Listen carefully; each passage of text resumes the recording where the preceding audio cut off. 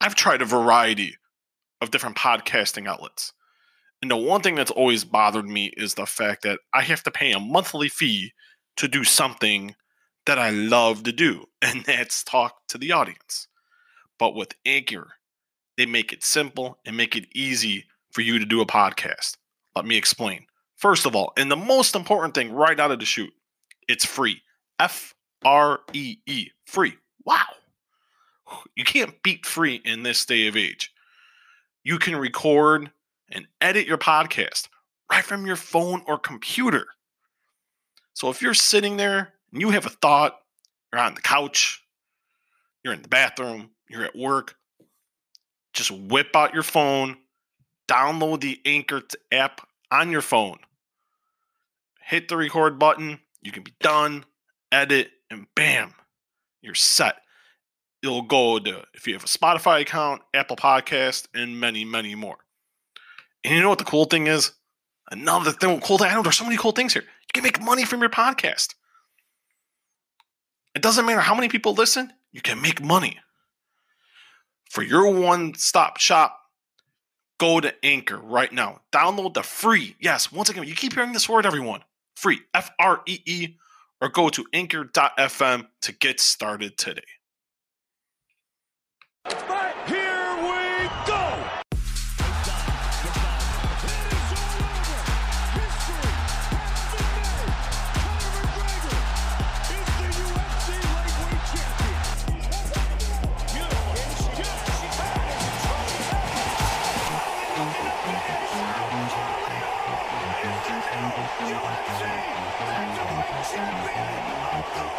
You ring your wife, baby, we done it. We're rich, baby. Conor McGregor made us rich. Break out the red panties.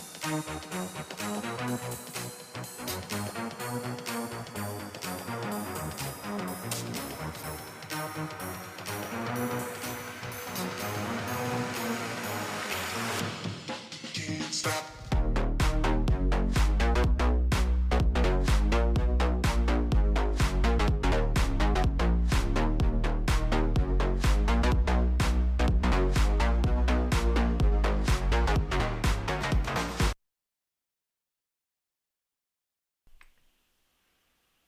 Steven Mielhausen here.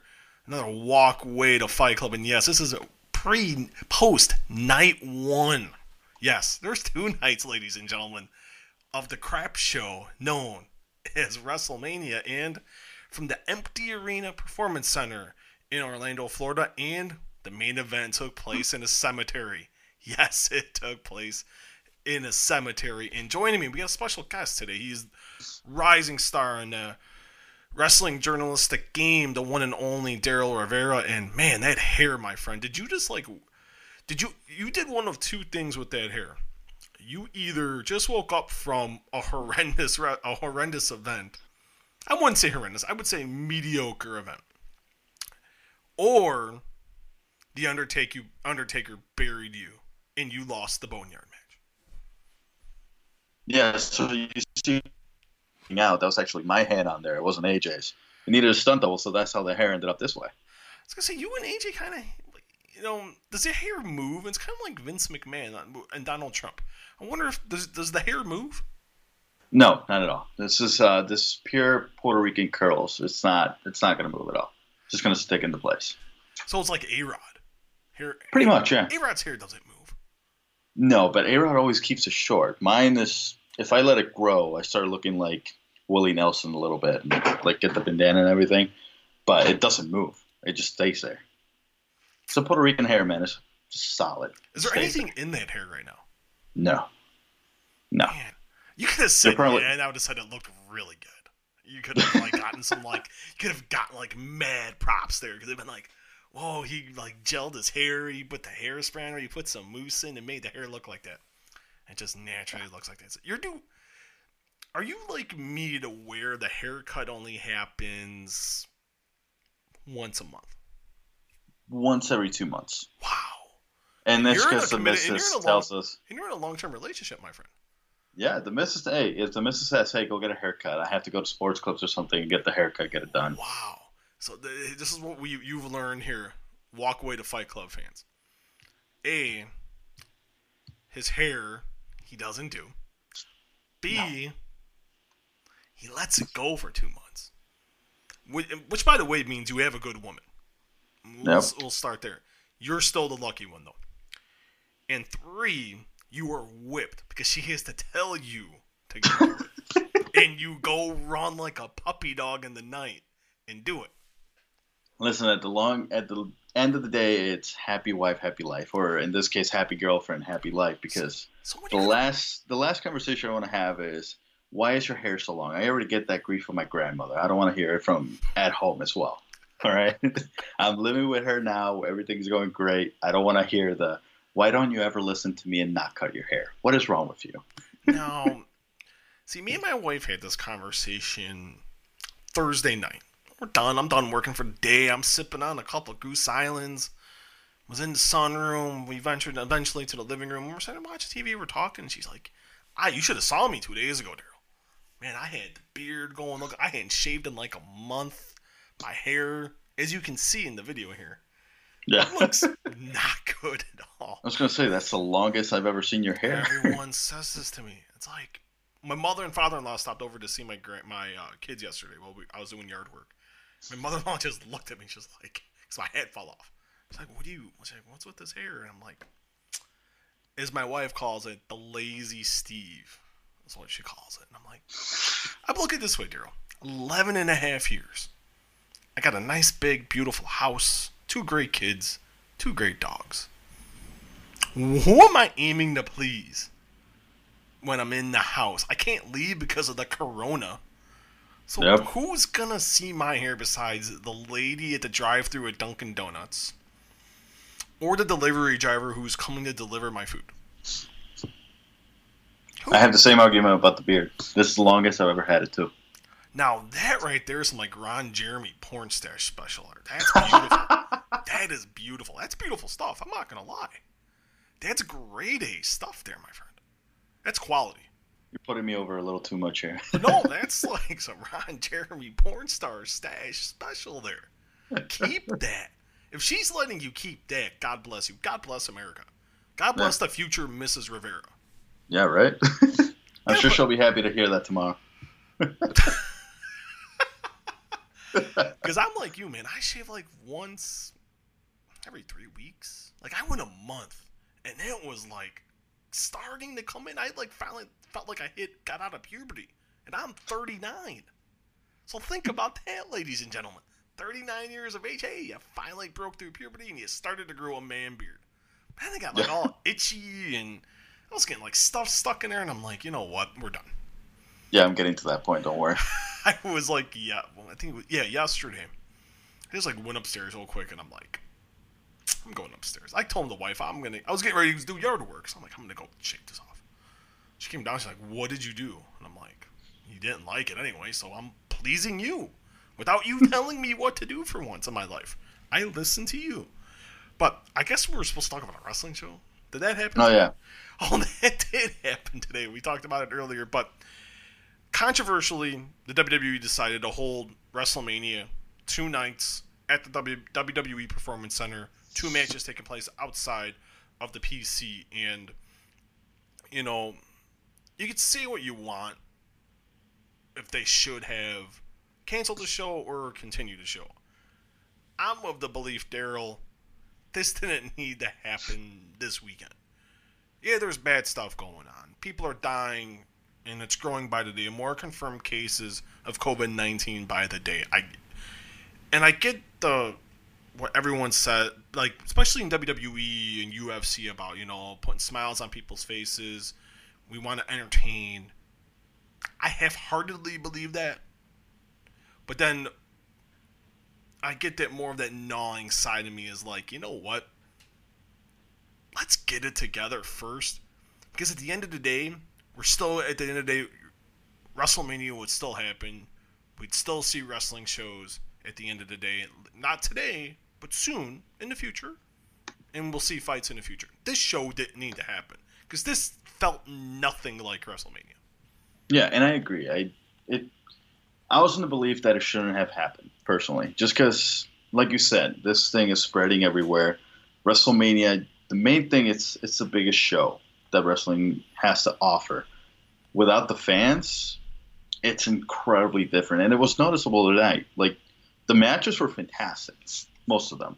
And then we'll get to that a little more later on. But the matches lacked the fan experience. You see the fans, sometimes you get distracted by the fans, and you may miss some mistakes that they might make. And I'll get to those more on the show, like when we start talking about the matches and everything. But not having the fans there, I get it. You want to put on the show for the people that are living at home. But I have a list here of events that I'm gonna end up watching later on, like old events. I'm watching 3, like Tito Trinidad versus Macho Camacho.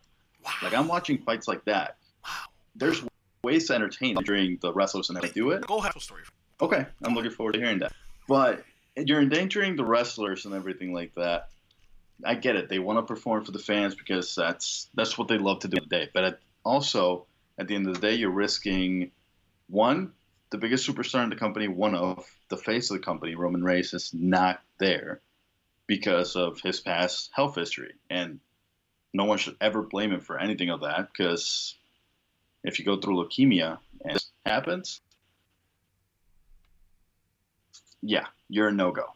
As soon as it happened, that was my first thought. I'm like, well, Reigns is not going to be able to wrestle because he's going to be exposed to everything. Like, he's overexposed. But it was something that, without the fans, it was weird. But I will take my head off, and this is a little preview of my opinion. I liked it. I was entertained. Should it have happened? I would have preferred to see it maybe in June when all this cleared out. But it happened. I was entertained by it. It is what it is. I hope June. My God. It's like you look at, boxing's done through May. Anthony Joshua, Kubrat Pulev, unified heavyweight title fight on June 20th, postponed. So you want to say June, that's being, you want to be optimistic. Yeah. I want to see fights. You want to see fights. I want to see pro wrestling matches. We all want to see what we love. It's weird. This is the first Saturday night I've worked since UFC 248. You know me, Daryl. I work every Saturday. I have to admit, I'm not going to lie, it's been great to be off. I've gotten to spend time with my wife. Got to spend time with my kids. It's nice to have, like, the old normal. Like, 10 years ago, I haven't spent a Saturday night, like, off a year. Because I'm on the road. Or I'm home. So it's like there's never, like, a whole weekend where I can count on 2 hands weekends a year I'm actually at home. But this was rough. Yeah. This was rough. Like, I had to pay attention. I had a live blog for Sporting News. Don't get me wrong. I love my job. It's great. I never take it. But this could have waited. It was just like you brought up the Roman Reigns issue, and we'll get into that in a few minutes, and how that went down. The situation with The Miz, and the Raw Tag Title situation, which takes place tomorrow night. And I think the most bothersome thing to me, okay, if you're going to do the show, okay. Do I agree with it? No. It should have, whenever things are going to get back to some sort of normalcy, do it then. Whether it's, I kept hearing, and me and you were talking, like, I was told June 7th was a date. July 12th was another date that I had been told they were thinking about as well. I thought July 12th was more reasonable if I'm going to pick 2 dates. Because they're saying with this warmer temperatures, defuse this outbreak, and which I'm no medical expert. I'm not going to tell you it is or it isn't. I just listen to these people. But when you're the guy you view as your top full-time act, I don't think he is. I think it's Becky Lynch, full-time wise, and overall, to me, it's Brock Lesnar. But that's their perception. That's how they feel. God bless them. A lot of things say differently. But when that happens, it's like, okay, you risked, and it blew up in your face. And then you're having to play catch-up all week trying to say, well, it's going to be a unique situation. We're going to find a unique way to take them out. They just wouldn't say we're taking them out. No. You could have gained some goodwill here. and just said, you know what? He's out. This is what happened. And they wouldn't even say coronavirus. It was either circumstances beyond our control or unique set of circumstances or unique circumstances. Get the F out of here. And I kept asking them all week why they wouldn't say it. I never got a response to that question. They were kind enough to give me an interview with Drew McIntyre, which, by the way, I should have said this at the beginning. It'll air at the end of this podcast. So there's a little teaser for you. You got to listen to us yaks for a little while. Then you get to listen to the guy headlining this whole entire kit banging caboodle tomorrow night against Brock Lesnar. But you could have just done it then. You know, you could have waited. Could have done this in June. Could have done it in July. Could have done it in August. Forget SummerSlam. I think SummerSlam's in Boston. Have it at the TD Garden. Yeah, it's only 20,000 people or whatever, but you know what though? It still would look and feel like WrestleMania. Exactly, and there were spots tonight that, in my opinion, would have benefited from having the crowd reaction. Yeah, like at some points, for example, my girlfriend barely watches wrestling. She was watching it with me, and there were spots that I'm a wrestling fan. I've been watching it my entire life. I popped. I was like, "Whoa, that was awesome!" And she's like, "What? I missed it. What happened?" And that's the thing. The crowd makes a bigger difference than you think. My wife said it weird. I had to go through Chinese water torture, and live blog Monday Night Raw for a couple weeks. Thank God we stopped that. I did it. I was a good soldier, but it was bad. It was rough, and this was just as. I will say this was better than your edition of Monday Night Raw. I'm not gonna dig them too far and bury them that far. Yeah. But it's one of those things to where. Go back to Reigns, because we'll get it out of the way now. You could have that guy got killed. You got these idiot people on Twitter and on Facebook and Instagram, and I'm looking at them like, why are you killing this guy? And if I'm him, I'm legit pissed at the company. Because you got to look at that as, this is the guy you built your company around. You had Brock Lesnar beat The Undertaker. And a streak that should have never been broken, by the way. And that's a discussion for another day. Oh, yeah. Oh, God. There will be a time and place for that conversation. I've got into that with Paul Heyman. And he disagrees with me on that until the face turns purple. I disagree with you on that as well, but we'll talk about that. We've gotten in heated discussions about, I did not think, and I love Brock.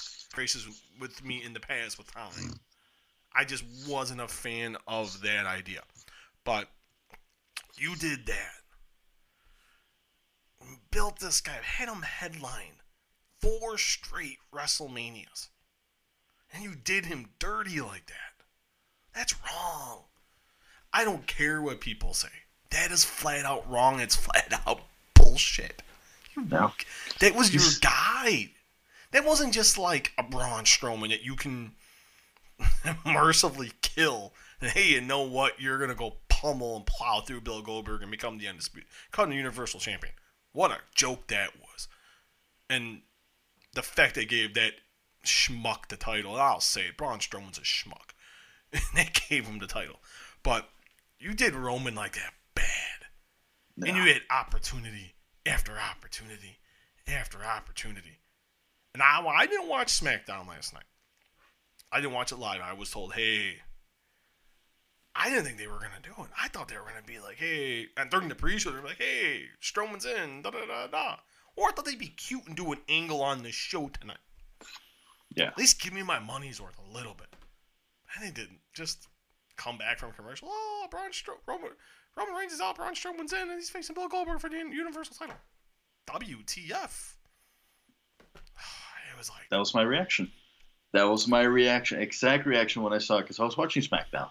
I saw the brief. It was like a slip-in. Like, they just tried to hide it. They're like, hey, here's a little tidbit instead of Roman Reigns. They didn't explain why. They just said, yeah, Reigns is out. That's it. He's out. Which I don't know. Why? The world knows what's going on. This is a global pandemic. Everybody, your audience is not stupid. They know what's going on. Just say, hey, this guy went through this. We want to make sure he's healthy. We want to make sure nothing happens to him or his family. So this is why that's it. That's all you had to do. And you know what the kicker is? We wrote, and I'm not saying this exact, I'm going to always pump up my employer first. Sporting news. We wrote about. We usually don't write about reports about wrestling news. Unless it's like injuries and covering shows or like something that isn't officially confirmed. Because you know how wrestling is. Wrestling's funky about rumors and innuendo and all that nonsense. But yep. Everyone knew. This happened. We reported. ESPN.com wrote a report about it. They lied that. Triple H lied to everybody. He lied to ESPN twice. I texted Ariel Helwani and I'm like, do you believe him? And he's like, no. And I'm like, oh, why didn't you call him out? And he left. He's like, Steve, come on, And I'm like, no, I know. But I'm like, I gave him credit because he asked the question. Because I thought it was the way you phrased it, I thought, okay, just answer. Hey, we're going to do it under a unique... Like, he said it without saying it, if that makes any sense. Yeah. We're doing it in a unique circumstance. We're going to do it in a unique way. Oh, you sure did it unique, Paul. They were not happy with me when I put that on Twitter. Hey, no. We'll reveal that a little bit. I get a text message. My wife laughed. She's like, what the hell? She's like, what happened? I told her. She's like, well, that was kind of shitty of him. I'm like, well, I freaking blasted. She's like, why'd you blast them? I'm like, because I'm being honest with the people. It was a bait and switch. And that wasn't cool. Just be honest. There's like you said, there's a worldwide pandemic. I think people will get it. Yep. It's 2020. This isn't 1990. This isn't 1990 or even 2000 where you can get away with like the Carney days where you can BS a little bit. People are gonna buy it, and you can fool them. It doesn't work in this day of age in wrestling. It just doesn't try. It's like, just say it, admit it. You could have gotten some legit sympathy here. You could have made Roman Reigns to be a freaking hero. Instead, you made him look like a complete moron, and he had to take the heat for something that they failed to do. If I'm him, I don't come back until there are fans allowed in the arena, and there is a vaccine. I hope he does that. I would stick it straight up their ass, Daryl. I really would in this situation. Because they did him wrong. And they've been doing him wrong. We talked about this. We've been talking to this for years, since I met you, about how the whole Roman Reigns, like the build-up, how they built him up to be this, basically the second coming of John Cena after he stopped rapping. They built him up, Mighty Cena, Superman Cena. No one can beat him. He's going to take a DDT floor, come back, and make Wade Barrett tap out in SummerSlam 2010. That's so Roman Reigns again. So bad. That's what we're looking at. And then, unfortunately, some circumstances with the leukemia thing, that brought a little light to him again. It brought reality-based storyline. And I'm not saying leukemia's storyline. I'm like grateful that he's good and back to good health. But it's stuff like you have him go through all these hurdles. You make the fans boo him as much as they did. Because I still remember the Raw after WrestleMania when he beat The Undertaker. Oh, he said 2 words in 13 minutes. That was phenomenal. 13 minutes. I loved it. That was like the best promo of his career. He said 4 words. 4 words he said that night.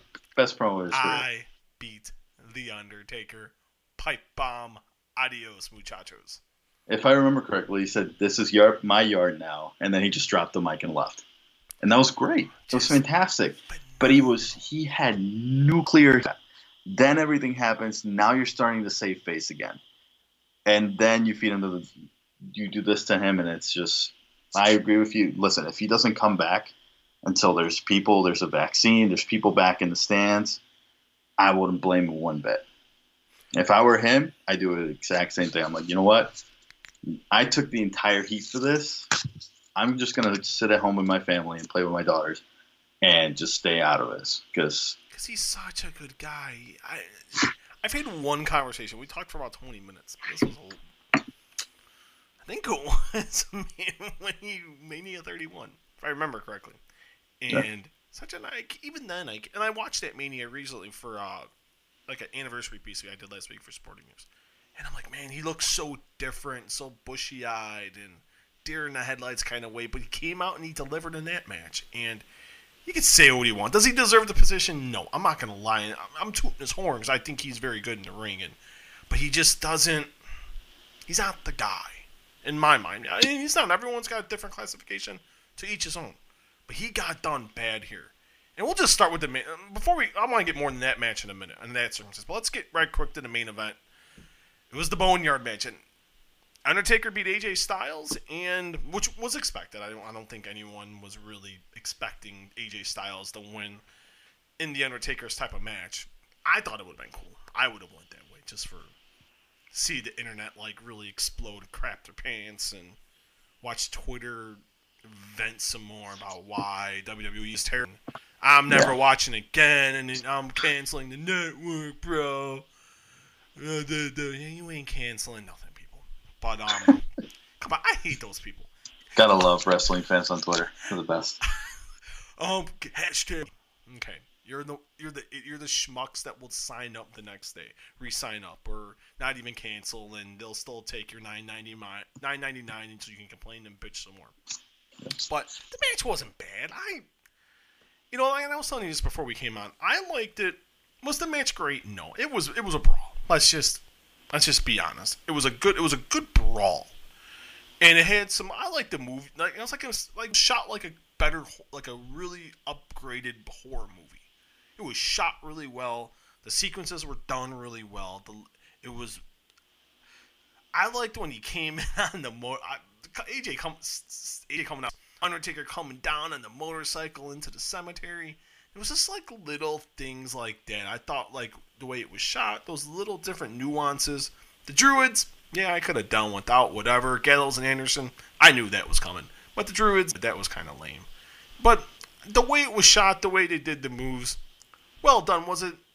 That was the right match to close the show considering the circumstances.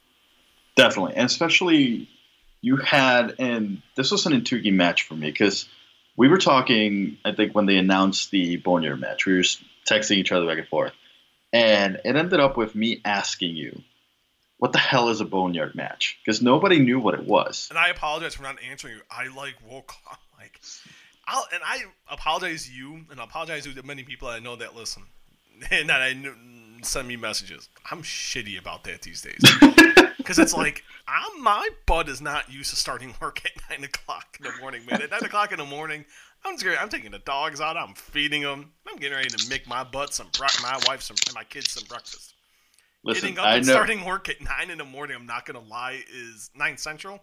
It's normally not my cup of tea. So I apologize greatly. And it takes me about 4 hours to wake up. So do the math. 1 in the afternoon, I'm finally getting into a rhythm. No apologies needed. I've known you for years now. I know exactly how everything works, man. You're gonna get to me at some point. That's all I know. You just made me out to be freaking Vince McMahon here. Jeez, thanks. All I know is I'm getting a response at some point. I just send a text and then wait for it. That's it. But I didn't know. It was an unknown. I didn't know what we were gonna get out of this match. At least I didn't, because Boneyard, we're like, okay, where's it going to take place? What is it? And then my biggest question was, to be able to keep up with AJ, because AJ arguably is the best, wrestler they have right now, scales point.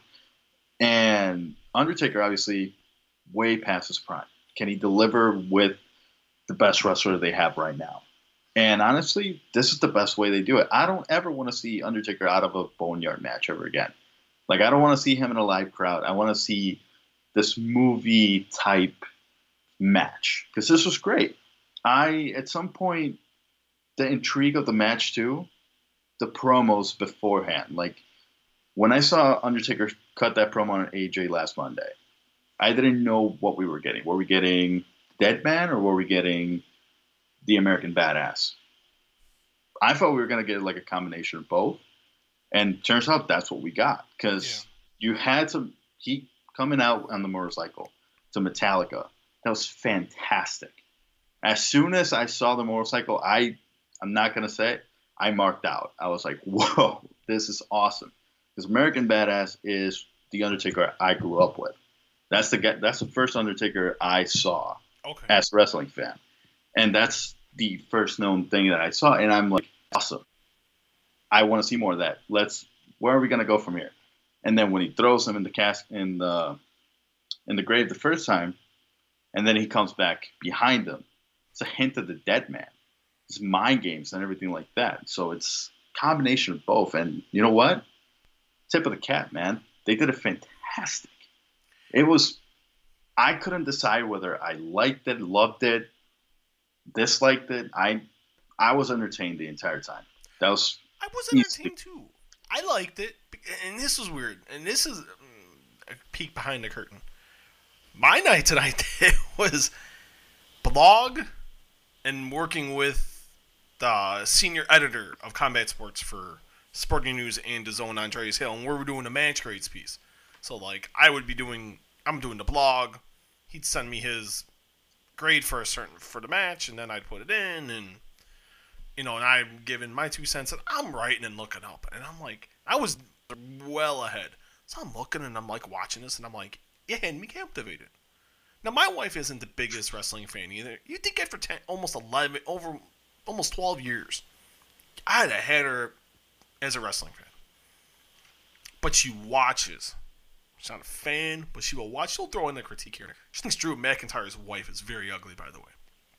All right. We'll talk about that tomorrow night. But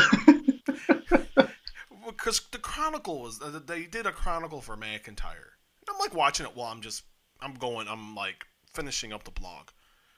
And letting you know, hey, this is kind of what my time frame is here. And I like didn't see her at the time, and I'm like, okay. And I'm like, she's like, man, that's his wife. Because I was telling her I talked to him. I'm like, oh yeah, the interview's gonna air. Audio's gonna go tomorrow. She's like, oh cool. And I saw her, like, she went up with my little guy to bed. I just looked up. I'm like, man, she's ugly. It's like, Drew, you're gonna be the WWE champion. You gotta. But that is for here nor there. But I don't know where I went with that. I don't know why, but I liked it. I had very low expectations. I think that's why I liked it. I wasn't expecting Undertaker, Shawn Michaels from WrestleMania 25 and 26, or his end of an era match with Triple H at WrestleMania 28. It was good. It wasn't great. It wasn't phenomenal. Notice with me, Daryl, you're going to get a lot of puns, ladies and gentlemen, and who listen to me for years. Well, I take this very seriously, but I also like to crack jokes because WWE makes this very entertaining for me. But, it was good. It was average. There was I thought it was shot well. It was a brawl. The one thing I did like was Taker was in the grave, and Styles is like in there haha, he was gonna get into the tractor, and he stood above him again, and he turned around and Undertaker's. I'm like, I thought that was cool. I was like, okay. I'm like, that was well done. I mean, that was a good shot. It was really good editing, and I'm like, okay, I get it. I'm like, that was awesome. It was good. It was average. It was the right match to close the show, I thought, just because you can go with the nostalgia of The Undertaker. It's his match. You're not, he's not having to do too much. Some punching, some kicking, choke slams, maybe a clothesline or two, and some kicks. And that front kick was nasty. Yep. That was some Anderson Silva, Vitor Belfort, UFC 126 action. Or Lyoto Machida when he sent Randy Couture's head from Toronto back to Las Vegas. That was Jesus. I know, I'm thinking about that now. That was an awesome. I'm going to have to watch that fight tonight. But no, that's on the list. I got to watch it soon. Oh, that's great card. And that was the second fight on the main card. Get the heck out of here. That was a great card. But then let's get to the co-main. We'll just kind of go up top to bottom. Goldberg, Braun Strowman, Universal title. I kind of chuckled out of the fact, Daryl, and Strowman's in the ring and Goldberg did his entrance in the Performance Center. I just looked and I looked at my wife and she's like, why is he doing that? Because she's seen, like, I've watched some old Goldberg stuff. I don't know why. I've been very bored when I'm done working for the day, and I'll just watch. I watch wrestling all day. And I was like watching a Thunder, and he was facing like Mike Enos. Banging his head. She's like, why is he still doing that? I'm like, I don't know. There's no one there. Luckily, he did not bleed. Luckily, he did not suffer a concussion doing that. So, but Bill is a good guy. It was just funny. I'm like, okay, you can just walk to the ring, give me the smoke, dude. Come off like Schwarzenegger. I'd be cool with that. Cool, awesome. Let's like rock and roll with that. But we did not get that, and it was what it was. You got those spears, man. Especially those last 3 spears. Hot damn. Good old Bill, man. Freaking. If he's going to do 4 or 5 moves, hey, make him look great. Make him look like you're literally about to murder a human being. Hey, if you're looking for someone to kill somebody, bring in Bill Goldberg. No, Jack, 3 spears, kick out. Right when you kicked out, you're like, oh, they're going to do Strowman. Oh, it was just like, why? I just like lowered my head in shame. As soon as that happened, this is what I wanted to see. And Bill Goldberg, trust me, as soon as I knew he was going to go down to Reigns, I just didn't know what was going to happen with Braun, especially with his latest Twitter antics, which I'm not a fan of whatsoever. But while you were having your texting back and forth with your editor, Andreas, I was having the same thing with my brother in the Rivera household. And my brother just sent me a vomit face emoji as soon as he kicked out. And I'm like, yep, exactly what's going to happen. As soon as he kicked out, I'm like, oh, God, they're gonna do it. And as soon as he picked them up, I thought when Goldberg kicked out of the when Strowman was, taking his time for the 4th one, because apparently it takes 4 power slams to knock a 50-year-old man down. In order to do that, while he was waiting, I'm like, okay, we might see a jackhammer or a spear. Game over. Goldberg wins. Perfect. Let's see that. You're thinking that. Common sense.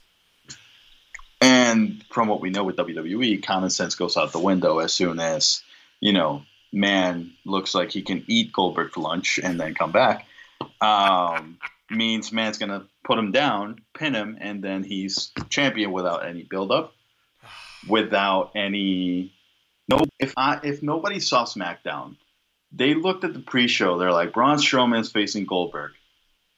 What the hell? Where did this come from? Like, wasn't it supposed to be the face of the company going up against this guy for, spear versus spear? Now we're getting Goldberg versus the guy that just screams and then goes raw and then it's over. Like, where did this come from? I saw SmackDown, so I knew what happened. My brother didn't. He had no idea how this happened at all. And then you put the Universal Champion. But the biggest thing that annoyed me, and not only that, is basically everything that happened in Saudi Arabia, with Goldberg going over the hottest act in the company that you had, The Fiend. And I texted you as soon as it happened. Did they really just do that? Like, yes. They sure. Yeah, and the thing was about that, man, I knew. I didn't ask. I already knew. I'll usually I'll poke around a little bit. Didn't even bother. You just knew they were going to do it. Everyone's like, no. Bray's going to power him over, make him look strong for Bill. No. You don't understand Vince McMahon, dude. I'm keeping the more people, and people are starting to come around on this. Slowly, Daryl. Slowly but surely. But Ariel Helwani, I just wanted to, because I was just looking at my phone real quick just to make sure I didn't miss any messages. And I want to make sure I get this right, because I don't want to stop Ariel. I think he's fantastic. From the sold-out Georgia Dome to the empty Performance Center. What a career, Goldberg. You made our people proud. I got to text him tomorrow because I'm going to retweet it because that tweet was amazing. That's, if you think about that for a second, and, I'm not going to, but you can't blame Bill. Bill has no fault in it. I'm not going to blame Bill because you want to know why? He's getting paid a ton of cash. And I will never, ever fault, and I've said this to you, I'll never fault an athlete for taking the money. Pro wrestling, MMA, boxing, baseball, hockey, the NBA, MLS, the Premier League. I will vouch and I will support any athlete looking for more money. After covering this now for almost 10 years, all athletes are underpaid. especially in wrestling. Where they're independent contractors and filling out 1099s, which is and working about 2 days a year. Unless you're in AEW, who actually has a good wrestling schedule and only makes you wrestle once a week, and most guys don't wrestle once a week, which to me is and still getting paid really good money, which is well done by Tony Khan. But I would not even have had this match. I would have just canceled it. As soon as Roman Reigns was out, cancel the match. Do an injury. Do something. You could have gotten out of this horrendous situation. Now, don't get me wrong. The build of this whole WrestleMania was bad to begin with. Even before all this happened. The only matches that are really worthwhile were, and two of them are happening tomorrow. Brock and McIntyre, Edge and Orton, and then I thought Owens and Rollins was really well done, and they delivered in the ring tonight. But they did no justice to Goldberg. They did no justice to Bill. And I'll say this. They did no justice to Braun. You made Braun look like a complete schmuck, getting his butt handed to him for how many years when he's gotten big opportunities? You have him lose a 3-on-1 handicap match. And then, hey, you know what? No, you're not wrestling. We're going to give you the belt. What are you doing? What was the money? It's not in Braun Strowman and Bill Goldberg, and Braun Strowman and Bill Goldberg, or Braun Strowman and Roman Reigns. I already know the result of Braun Strowman and Roman Reigns. I've already seen it. I don't need to see it again. The money, you could have waited till you were in a stadium or a big event like a SummerSlam, and you could have done Bill Goldberg and Roman Reigns. Yeah, Goldberg, he was out of dates. You agree to a new deal. You agree to a new deal later on. Hey, because Bill's at that point where he's like, now this is just fun, and he gets to make a few bucks. This is like this is grandkids' money. The money's going to the grandchildren. This is where the money's going at this point, and for his fetish of cars, which his car collection is amazing. But I did see that. Fantastic. But it's like, he's in it now because he wants to do it. Now he loves pro wrestling. Too bad he didn't love it 22 years ago. But that's 98. But that's fine though. No, different strokes for different folks. But you can't fault him for that either. He was in the right place at the right time. I can never fault anyone for that. But they did Bill Goldberg bad. Braun Strowman, who still won the match, they made him look bad. And you made Roman Reigns look bad. And what you got was, and I said it in the match grades piece. You can read it at sportingnews.com. And I put it in the blog as part of the headline. And I'm shocked my phone has not gone off yet for what kind of headline was that. I called it a disaster in the blog, in the headline. I called it one of the worst matches in the history of WrestleMania in the match grades piece. That was bad. That was like Giant Gonzalez Undertaker bad. Would you consider Bill Goldberg, Brock Lesnar 04 bad? No, because the match actually was fine. It was just the crowd crapped all over because they knew they were leaving. Oh, yeah.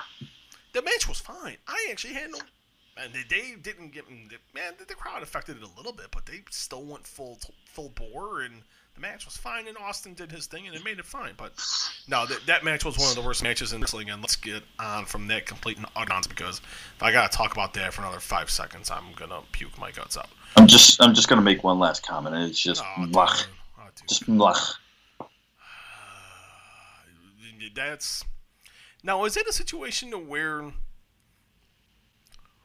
Does it make you want to throw the pillow at the TV? Kind of bad. Not pillow, more like my phone, and then having to go spend Sunday morning getting a new TV because they decided to give the title to Strowman with no build-out. But that's neither here nor there. Now let's get to it. No one promised how. Now we're going to get some really good parts here. Kevin Owens, Seth Rollins. Kevin Owens wins the match, and it went from where Owens won by DQ. Seth Rollins hits him with the timekeeper spell. And Owens gets back groggy. Owens calls Rollins. He calls him a chicken. More or less calls him a chicken. And challenges him to a no-hold-barred match. Like, you call yourself a WrestleMania god. You know, that's not how you shouldn't want to go out there. Blah, blah. Let's have no count-out, no disqualification. Rollins tells him he doesn't want it. Gets in, get a cool spot. I don't. To me, it looked like a running senton off the top of the WrestleMania sign. My editor thinks it was an elbow. I don't know what that was. That was a pretty cool spot through the announcer's table. Then I liked at the end. Hey, me, Kev. I'm like, that was. I laughed so damn hard like I am right now. Boom, bang.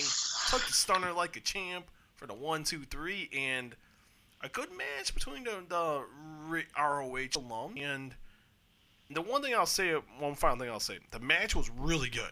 I thought it was great. I like the trash talk during it. They're having a running smack talking session. That was just, and you don't get that in a normal match. It's different. Disconcerting what's going on right now. I love that. I thought that really added to the match because they were talking crap to each other and all beating the living bejesus out of each other. I thought that was just the icing on the cake of being a really good match. What I want to see from now on, and this is because of this match. This match was fantastic, but something I want in WWE, I need a live mic on the Usos forever, like on Kevin Owens, and I just want live mics everywhere because it added something that I've never seen before, and it was awesome. Kevin Owens always talks. In every match, you can see that he talks. Remember Royal Rumble 2016 when he told AJ, "Welcome to WWE," and threw his ass out. Oh yeah, I forgot about that. He does that. That's he's known about. And honestly, this match was awesome, and I'm pretty sure it was a running senton on the spot that you're talking about. I don't know what that was. It was just like you can make you can make a case for an elbow. The elbow, it was kind of like, it reminded me of like a Shane McMahon elbow. Yeah, sort of. Like I saw at WrestleMania 32-esque Shane jumping off the Hell in a Cell and literally landing. Yeah. It looked the same thing. When you look at the replay in slow-mo, you can see his elbow literally just crushing like his stomach, like right on there, out of breath. That's another element that no crowds had like added on there. You could see the pain in Seth Rollins, like, oh my God, Jesus. Like my girlfriend thought he was dead. I'm like, is he dying? Like, what's happening? And he's it not had dead, it dear. He's not dead. He's not dead, dear. He's alive. Damn it. He's getting there. Let's see what happens. But it was a good match. It was a perfect way to hopefully just close out this rivalry. Because honestly, in the last couple of weeks, I've had enough of it. Wow, really? I thought it was just picking up. I thought the promos have been... The promos have been good, but you want to make sure you end on the high, as opposed to dragging it on and killing it the whole thing. You know what I mean? So this is a perfect ending. Because the entire promo, having Kevin call him out after the DQ finish, which I was highly upset about the DQ to begin with. Oh my God. That was the moment where I almost threw a pillow at my TV. That was that moment. And I'm like, really, a WrestleMania match are going to end in a DQ. Then he grabs the mic, and then I was like, okay, now this makes sense because that's the promo. Rollins called him. He's a failure in WrestleMania. He's the god of WrestleMania. God of WrestleMania is not winning by DQ. Kevin Owens called him out on it. Ended up in a perfect, high spot. Damn near killed him. Stunner. Hopefully the rivalry's over, in my opinion. If we do see it in the future, I'd rather see it for like a title. I don't want to see just because Kevin Owens is sick of, Messiah type thing. I want something on the line for it. As opposed to, you know what? I don't like you. I'm just going to kick you in the stomach and stun you right here. Are you a fan of the Monday Night Messiah gimmick? Because I love it. I think it's amazing. It reminds me a little too much of the CM Punk Straight Edge Society. A little more muscle added to it. Because if you remember CM Punk Straight Edge Society, he had Luke Gallows the Muscle, and then he had the girl who I'm blanking on her name right now. Selena or something. Serena Depp. Okay. That was a wrestling name. I forget the name they had for her. Yeah, I totally. She was forgot fantastic. Good in ring. Yeah, she was awesome. Really good in ring. Really. We'll have to catch up on that later. But it reminds me on the whole, just copying on that a little bit. I like what they're doing. I like his group. I like the fact that it's AOP and Murphy. Murphy's going to come out of this as a superstar if they book it right. AOP, in my opinion, they should have been booked a little. They should have been the ones in that tag team chase instead of Rollins and Murphy. Yeah. But I would have rather seen AOP so you can establish them as that force that they were in NXT in the WWE. I agree. No, it wouldn't have been the worst thing for a DQ. It would have fit in to where they're going. I would have been upset for a minute, but then I would have thought about it. I'm like, okay, I get it. I wish Rollins would have won, just to continue that thing with Owens of the failure to win the big one. Because I think there's something to that. I'm really opposed to that. I get why they went with KO, and I'm fine with it because the match was really good. And the finish, I can understand the finish. But if it would have went the other way, it would have been like, okay, fine. I'm not gonna get totally upset about it. Actually, before let's go back really quickly. So another thing that was bad in this show: Mojo Rawley and Rob Gronkowski.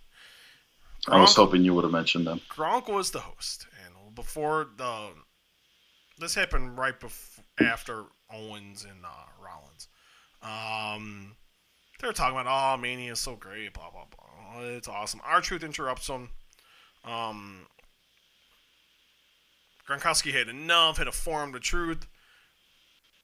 Gronkowski went for the pin, and he scored the pin and pulled threw Gronk away, and Mojo Rawley became your 24/7 champion.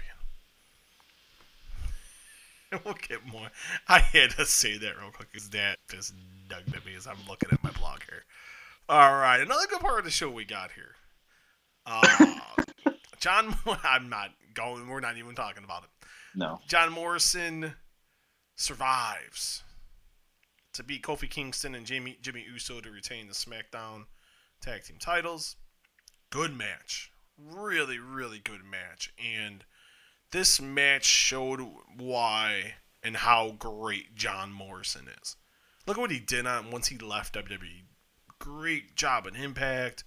Great job in Lucha Underground, AAA, various indies around the world. This guy's a stud. He left WWE and he was already a stud, but he got to another level going and honing his skills on different platforms. And I get why they did the whole thing with the whole tag team with The Miz. They're really good friends. The tag team was really good back in the day. And I enjoy it. I think it's good, but with the Miz, I hope the Miz does feel better because you don't want to wish ill will on nobody, and hopefully he does get better soon. But I'm glad this was a 3-way singles because I think a 6-way, a triple threat tag match would have not allowed everyone to shine here. And I thought all three guys, but especially Morrison, they all got to stand out here and show how good they are singles wise, and kudos. And the end was, I thought, really creative, where they're each on a ladder, they're battling for the belt, and Jimmy Uso and Kofi headbutt Morrison, and lo and behold, John Morrison has the belt in his hand, falls on the ladder, which really hurt. And The Miz and John Morrison are still your SmackDown Tag Team Champions, and a fantastic match. John Morrison should be a single star, but I'm not getting my hopes up. Honestly, I love the match. The match was fantastic. Kofi obviously is becoming one of the best performers in WWE. Not the best one of all time, but he's getting up there. John Morrison is a stud, and Jimmy Uso surprised me as, working by himself. Fantastic. Greatest Starship Pain I've ever seen, by the way, on the ladder on Jimmy Uso. That's fantastic. What I like about this, and this is what I'm hoping on, they reintroduce John Morrison and the tag team, just to introduce him back to people who don't know who he is, to the common, not the mark in the stands. You know what I mean? Hopefully, from here on out, that they have a little fallout with The Miz once he gets better. Hoping he gets better. They have the fallout. John Morrison, they have a little rivalry, and that's what kicks off John Morrison's singles career. Because you're right, it's time to see him. You've seen what he did in Lucha Underground. You see what he did in Impact Wrestling. He was the face of their company. He can do that if you give him a chance. Because one, great athlete, great charisma, can cut a good promo. Guy's a stud. He can do it all, and that's something I'm looking forward to seeing. If after SummerSlam you can see a singles run for Morrison, whether it's the IC title, whether it's the Universal title in SmackDown, whatever the case may be, that's something I do want to see, because he hasn't lost the beat from 2010 to now. Again, greatest Starship Pain I've ever seen in the corner on the ladder. That's smooth. That was unbelievable. He's just such awesome. He's just such a fantastic athlete. It's just, dude, so seamless to him. And it's like, I know I want this to happen. And I know I'm like, oh, you're hating on WWE. I don't want to hate WWE. You don't. Right now, should have not even been in a tag team. Should have been given a good singles push. And hopefully he does get one, because he's got the talent. He's got a good build. He's got the look. He can talk. He's got everything you're looking for. Why not? John Morrison should be in a high-profile match at WrestleMania. Whether it's for the title or not is irrelevant. As long as he's getting an opportunity to compete for a big belt or a big name, because he's got the talent. And I never knew Jimmy Uso was that good in singles. Whew. I wouldn't give them too much of a push right now, because I think that team needs a solid year of staying out of trouble. I can't reward constant trouble. Like the UFC where, John Jones gets arrested. But yeah, what do they? They have no policy, or unless it was like what he did and he hit the pregnant woman, and yeah, then they stripped him of the belt and so on and so forth. This circumstance that just happened, they're not going to. So no foul policy, which is whatever for a different day. But you can't keep driving under the influence of alcohol and getting arrested and leaving a black stain on the company, because that shows you're not taking this seriously. And until they can get it together for more than a couple months at a time, I wouldn't give them the tag belts either. And I don't think the New Day needs the tag titles. So I think you just go through that process of elimination. Why not Miz and Morrison? Let's see what they can do. Matches are good. Morrison's a stud. Miz can come on the mic. I don't like either. We'll see what happens. But I thought that second best match on the show. Agree or no? I agree. I have it. You know what? I have it number one. Really? I thought it was the best match of the night. I can go that way too. There ain't nothing wrong with that. Not at all. Not at all. What do we got next? Sami Zayn. This is where, to me, this is where all the good stuff started. Actually, no, I'll take that back. We got one more match that was actually pretty good. Sami Zayn best Daniel Bryan to remain the Intercontinental Champion. This match was great. It was just too short. Yep. You had Zayn playing the chicken shit heel. Daniel Bryan, the conquering babyface, looking to get exact revenge, become the Intercontinental, and get the gold, get the thing that means most to Zayn. This was just cooking. And then you had, after Drew Gulak took out Cesaro and Shinsuke Nakamura, they came back, they attacked them from behind. Bryan got the best of them on the outside. Zayn came in with the hula kick and retained the Intercontinental title, but they were just getting cooking. Daryl was like, man, I was like, man, this is going to be about 15, 20 minutes. We're going to get some good stuff here, and we got what we got. Yep. When you get Sami Zayn, you're hoping to get NXT Sami Zayn, because WWE, this is one of the, and they had this faction. This is the fact. They call themselves the artists. I call them the missed opportunities for the WWE, because all three of them have superstar, opportunities to. All three of them are so good. Nakamura is amazing. Cesaro is a freak of nature. Sami Zayn is an awesome wrestler. You could have built out of all three of them. And when you pair Sami Zayn with Daniel Bryan, you hope to God you get 20 minutes. Because it's going to be 20 minutes of awesome wrestling. And then you ended up getting, about 8 to 10 minutes? See, that's what we were trying to figure out. It was somewhere like in between that time frame of 8 to 10. And that could have been, man, you'd have gotten another. I think that match had about another 5 solid 5 to 7 minutes. You still could have gotten. So it was just getting good, and it's like you cut it right off at the head, and it's like, what are you doing? Like, it was just getting good. I think that was the right finish. The finish was fine. Daniel Bryan to walk out the Intercontinental Champion. I thought that's a good win for Zayn. And this is also and I just thought I was talking about this earlier with people.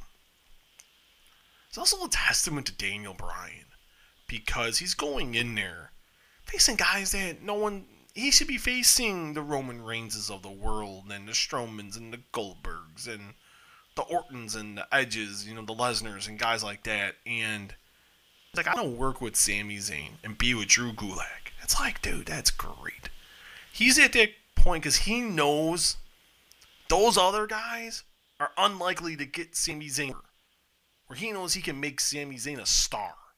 That's what makes a great worker. That's why Daniel Bryan's the best performer in the company. At least that's my opinion. People, you may disagree, agree. Other people may disagree. Hey, that's why it's pro wrestling. Everything is subjective in this day of age. So, but the match was good. It could have gotten a little more, but the good thing about it is you ended up getting the outside interference from Nakamura and Cesaro. I love that. I love that little trio. Like, you look at them, it makes no sense. Like, Sami Zayn's like David Koresh, and it's awesome. It's like, you are great, dude. You are great in this role. You're the freaking best. And you got these guys buying in, and it is so beautiful. It's a beautiful thing to see, and God bless Sami Zayn. God bless him. All three talents misused. All three of them. You want a picture of underutilized talent in WWE. Just go to the encyclopedia. Look for underutilized talent. Or dictionary, I mean. Underutilized talent in WWE. You see Sami Zayn, Shinsuke Nakamura. And that's not the only three, unfortunately. No. It's a long list. If we're talking list. about this show, absolutely. Oh, that is an all-day conversation. We can get into that, and that's our conversation. Yeah. Now, this is where, to me, the show started getting really fun. It started with this match. Becky Lynch, Shayna Baszler for the Raw Women's title, and Becky Lynch retained, to the surprise of me and a lot of hard-hitting. Shayna Baszler, this was the best I've seen Shayna Baszler in a very long time. This is the best I've seen her since her match with Kai.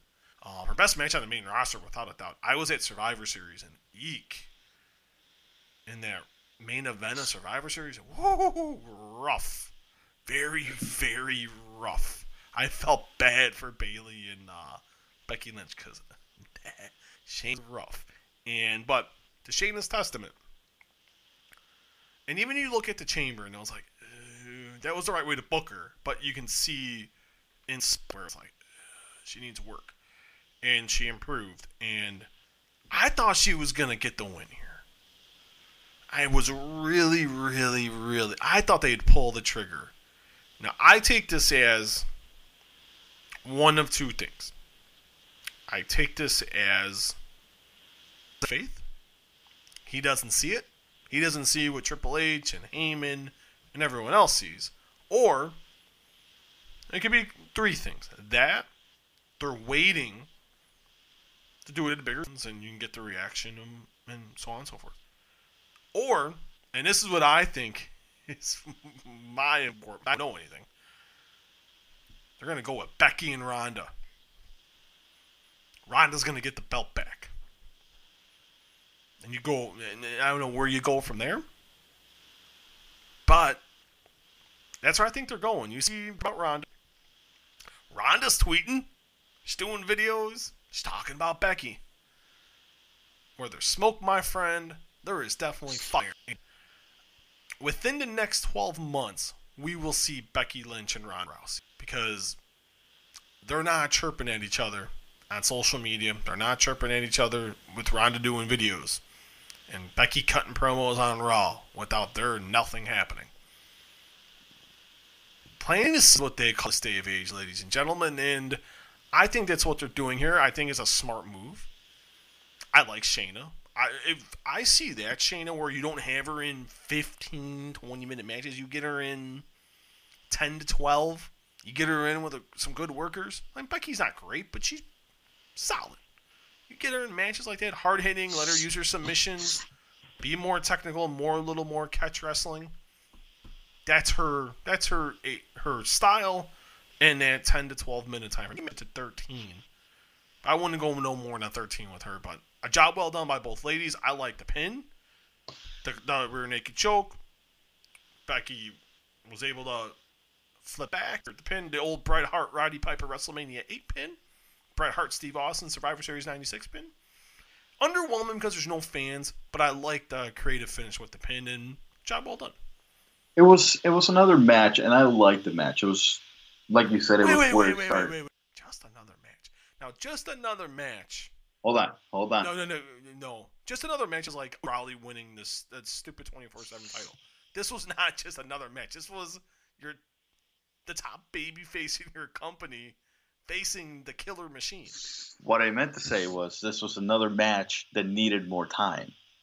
Because, again, it was one of those matches that it was starting to get cooking again. I would have given it at least 2 more minutes of them just going back and forth. Okay. Because they were going hard hitting. The pace was quick. I was starting to get into it, and then I saw the pin. And then I was like, say when you start, you recline back on your chair, you're watching the match. You start leaning forward the more you get into it. As soon as I got to the end, that's when the match ended. I wanted to see a little bit more out of those two because it was getting good. They were basically heating up, and as soon as basically they got to the point where they could have made a little more magic, boom, they cut them off at the legs. Look at you using magic. I got some goosebumps there. Hey, I would have liked to see a little bit more, just because, like you said, you've seen what Shayna can do against people like Kairi Sane. And, that type of match. WrestleMania, it's not as big of a stage as it used to be. But it's something that Becky Lynch, I believe she could have pushed her for another 2 more minutes of actually, getting to that good finish. The pin, love the pin. Like you mentioned, reminds you of Roddy Piper, Bret Hart Austin. That type of pin. Liked it. Just a little, because it was just heating up. Give it about 2 more minutes. You didn't need Baron Corbin Elias to go however long it went. Too long. And we'll get to there. You could have chopped off from there and added to Bryan and Sane, added to Lynch and Baszler. That's what I thought on that match. I thought it needed a couple more minutes just to get because it left me wanting more, which is good out of a match. But at the same time, when you're at the showcase of immortals, like they say, you want more. You want to get that little extra push that you wanted to see. But only knock ahead on the match. Other than that, great match. Oh, Good okay. time, All right. hard hitting. That's what you want to see out of those two. I give you a pass. You get a pass. Yeah. I love the fact. Oh, you get a big pass.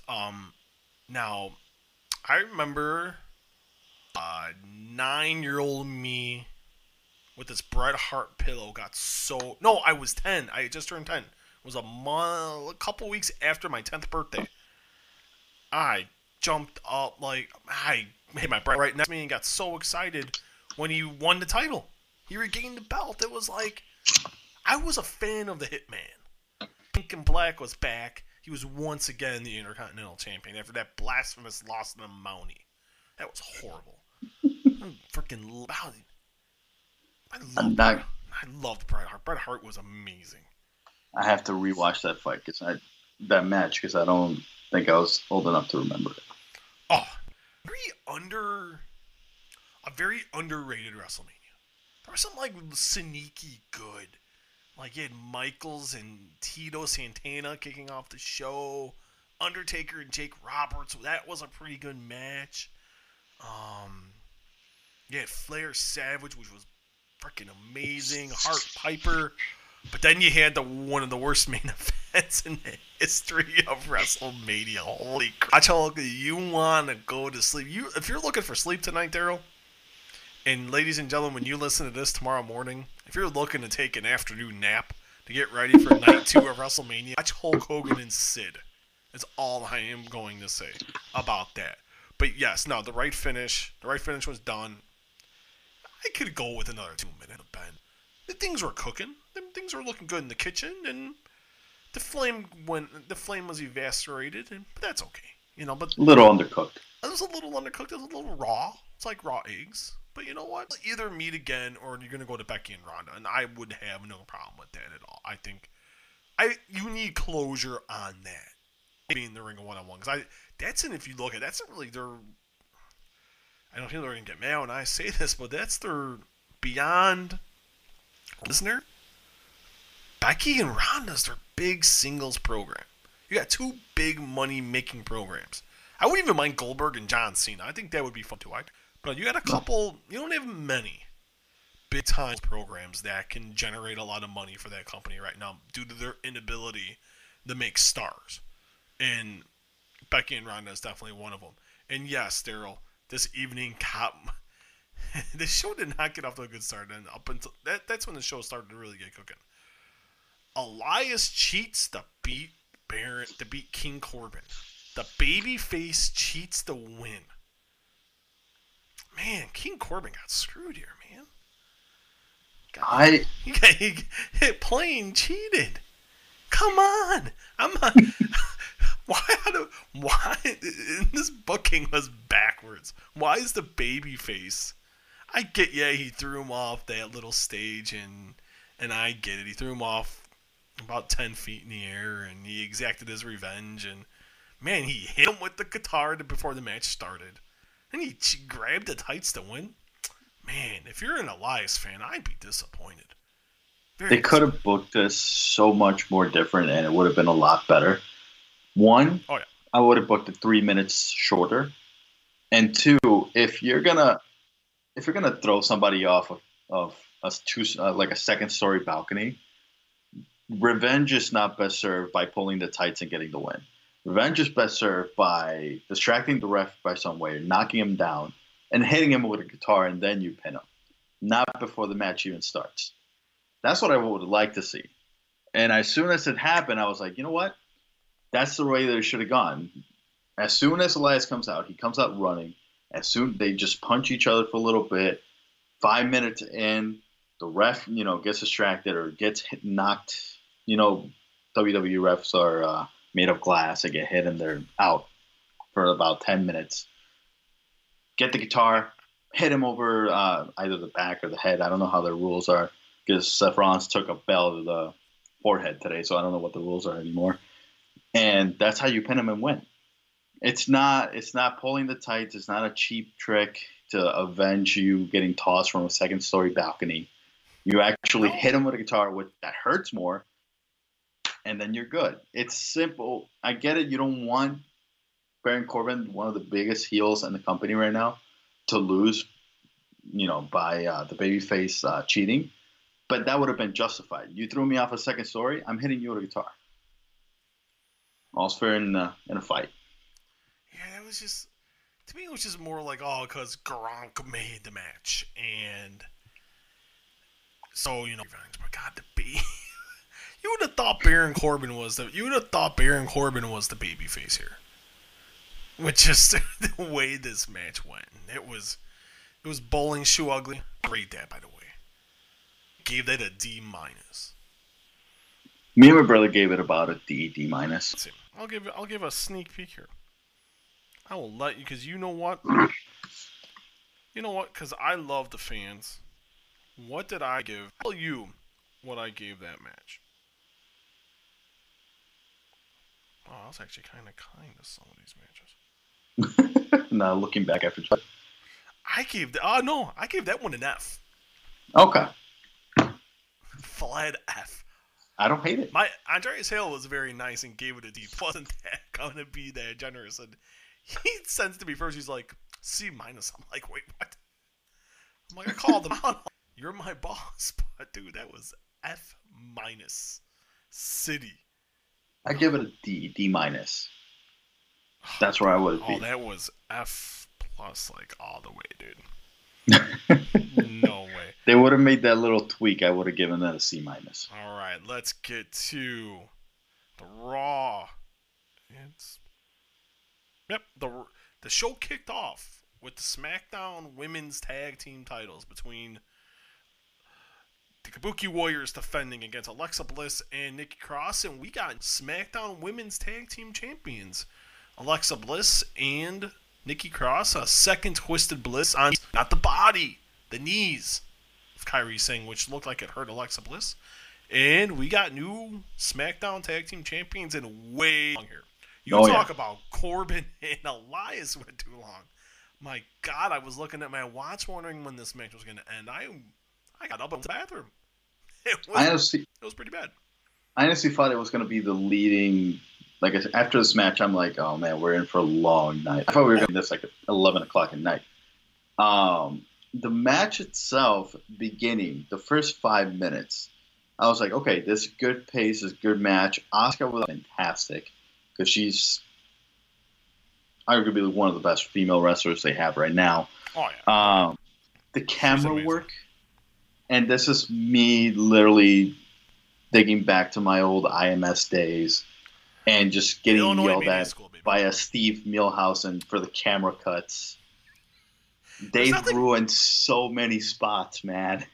There is, I knew so much as when I was your teacher. There's nothing I hate more than jump cuts. Oh. I'm a writer radio guy. All right, nothing I hate more when I'm watching TV than insane amount of jumps. Oh my God. Boop, boop, boop, boop. Then that one blowing spot where you totally missed the elbow. It's one of the best finishers in the company right now. Kairi Sane's elbow is something that you have to watch literally from a far panel. You can actually see her take off and land. Not a close-up of the pin. No.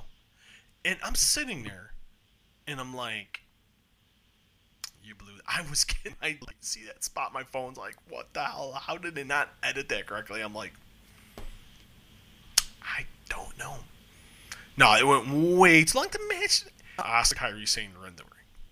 Because Nikki Cross isn't bad, but Alexa Bliss is pretty bad. She's got a good presence.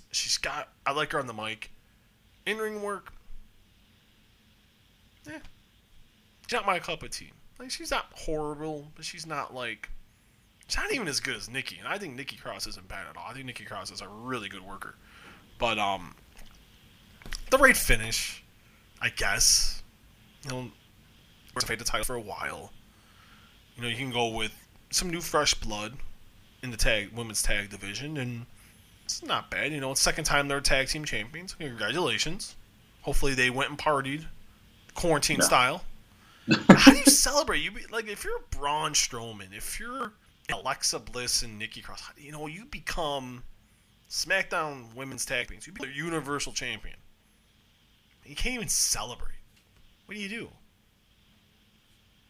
If this is me, because I have this in my house right now, I go buy a case of beer and start drinking. Go home, drink at home, Yep. drink responsibly. No drinking and driving, ladies and gentlemen. That is not condoned on the walkway to Fight Club. That is not a rule. But you drive home, you do not drink and drive. That is a rule. Do not do that. Drink at home, drink responsibly. If you're going to drink at home, lock your key somewhere. I know when we're done with this, I'm pounding me some Guinness. I got 24 Oh, Guinness. hey, I got 24 Guinness I got to start drinking. My day job ended up getting me a 6-pack of Guinness, too. So I got that in the fridge ready to go. We will salute. Cheers. We will cheers each other. But no, I thought an odd choice to start. I would have gone with either Rollins and Owens, or I would have gone with Daniel Bryan and Sami Zayn. I thought that was, people are already pretty upset that the show is still happening, and it's the fact that the show is happening with no people, and I thought you'd give them a better start. I thought they did the fans wrong here on that match selection, match order, because you had all this time to plan and time stuff out. That match could have been and should have been not first. Kickoff, which I'm not going through that whole kickoff show. We'll just go over the match because Peter Rosenberg is god awful, and that is an hour of my life I would love to have back, because he is worse than Sam Roberts, just about as worse as him and Sam Roberts are tied and I've let Peter know that in the past, and we've had some good Twitter spits. Okay. But no, Cesaro beat Drew Gulak, and I like him. Why was this not given some time? They went like 4 minutes. You couldn't give it another at least 6? Come on, man. You know Peter Rosenberg needed that time. Come on. He can get his point across. Come on. Get the heck out of here. Peter Rosenberg needs his time. This may be the last time you appear on this stuff, man. Spit now takes defending that guy. Come on. I don't think sarcasm goes through well in this. No, I got your sarcasm. If you're gonna be sarcastic, at least make it funny. Jeez. That's fair. That's just but it was another one, like you said earlier, Daryl, where it was getting and this is the central theme of the night. Things were getting to start cooking, and then you cut it off at the legs again. Chop it off at the kneecaps. Good in like 4 minutes. Drew Gulak and Cesaro, 2 great workers. You're building your player with the six of them, and both matches you cut off at the seam. It's like, why do you have the matches? Why even bother and save them instead of trotting them out there like circus animals and cutting them off at the kneecaps? Exactly, and it was a good match. 4 minutes. Nobody knows how to basically make than Cesaro. Cesaro is notorious for having short matches, but always just knocking it out of the park at all times. I don't know what else he has to do to WWE that he's a playmaker in the company. Because that spot, no hands, helicopter ride, was fantastic. As soon as I saw that happen, literally hit with no hands, he's like, hey, strongest man in the company, but nothing's happening. Gulak is spinning around like I don't even know those things were called. But that was a great spot in 4 minutes. You would have given them at least cut off little Peter Rosenberg out of there. You would have been fine. Nobody would have missed that. Hey, honestly, tomorrow, the pre-show, if I wasn't doing the show, I wouldn't even watch the pre-show. I would have been probably watching, because I had to cut on WrestleMania 21 in order to get ready. That was the first actual WrestleMania I saw, start to finish. Good Mania. Fun fact. Was awesome. Orton and Undertaker was good. Michaels Angle was amazing. The first time ladder match. Guerrero versus Mysterio. First match to kick off the show. You want to talk about a good opening match. WrestleMania 21. Okay. That's right. That was the first match because then the Money in the Bank ladder match was the second match. Mm-hmm. Then Edge won, the Rated R Superstar. We'll see Edge tomorrow night. But yeah, no, it's spot on, man. And you mean it only took you an hour 22 to make a funny. Congratulations. Hey, you made one. Everyone has a moment. Every blind squirrel has an out one. I'm kidding. Nah, you had some good zingers. What did you think of Gronk? We'll kind of end our WrestleMania. We'll end this portion. What did you think of old Gronkowski? Because he is getting blasted on Twitter. I'll read you some of these tweets are WWE things in slate. This reminds me. Mike Golick Jr. impressed us all with Gronk's work on the prompter. Someone else at Wrestling Jebus 2019. Hey, if you think this year is bad, next year will be in front of zero fans and hosted by the Gronk. Bill Simmons. Ooh, this is pretty good. Did anyone predict Steve would end with a round 1 loss to Ryan Tannehill, Brady leaving for the Bucks and moving into Jeter's house in Tampa, and Gronk hosting a no-fan WrestleMania? I am a boomer when I see Gronk. Brian Alvarez from the Wrestling Observer. And at Treehouse Vince, Gronk and Mo are your WrestleMania 36 hosts. 10 years from now, remember this was everyone's rock bottom. Ouch. This reminds me of... Ouch. It just reminds me of that one grandpa that's hosting something, and he wants to be hip, so he invites, like, what the cool kids like. And then he sees, hey, Gronkowski was this party guy in the NFL he's known for. Let's bring him in and just give him a free mic and see what happens. And then that happened. When he first came on SmackDown, I thought he was going to come in, like mean, let's get in a fight. Like Shaq, when Shaq came in and he actually jogged off to the Big Show and started throwing hands. Gronk came in and started doing dances that I never even seen. It looked like the inflatable tube Bailey murdered like 7 months ago. That's what it looked like. I was like, what are you doing, man? He was one of the most dominant players in the NFL history, and he comes in and he's just waving his arms around like nothing. Like, what are you doing, man? They could have done something with him, and they just gave him a free mic, and I think that was their downfall. I will give Gronk credit for one thing, and one thing only. Those sunglasses were nice. Actually, I'll give credit for another thing. Sunglasses were cool. I like the jacket. When you can put your name on a jacket and do it in style, we're good. We're good. I was a big fan of the fashion ensemble, the '80s, the horrid '80s club music, generic club music, by the way. Horrid. It did that guy no favors. He needs to get some muscle on him. Get back on the juice. Do something, man, because he looks horrible. He looks horrible, man. He looks like me and you. Now, I'm not saying in terms of looks, but I mean just in terms of body. Like, this guy was built like a brick. He was built like a brick house. He used to run over secondary players in the NFL. He used to run over linebackers as if it was nothing.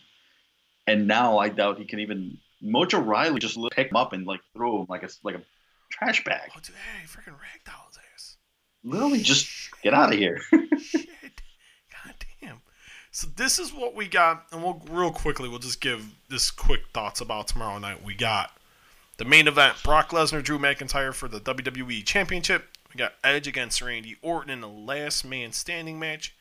You got the I don't know, you call it a fatal 5-way, whatever you call it. You got Bayley, Naomi. I'm going with Lacey Evans. I don't Sasha. Know. Oh, God. Sasha Banks. Wow. And Tamina, who should be the first one eliminated, hopefully. Or Tamina. Is it an elimination match? Am I correct? No, it's a 5-way, just regular match. Oh, it's going to be rough. I remember Cole made a point in emphasizing that she does not have to be in the result in order to lose the title. Oh, my God. It is going to be rough. Then you got the Street Profits defending the tag titles against Angel Garza and Austin Theory. Good for Austin Theory. a crappy situation, and he's making the most out of his opportunities. So major kudos to Austin Theory. You got John Cena against Bray Wyatt in a Firefly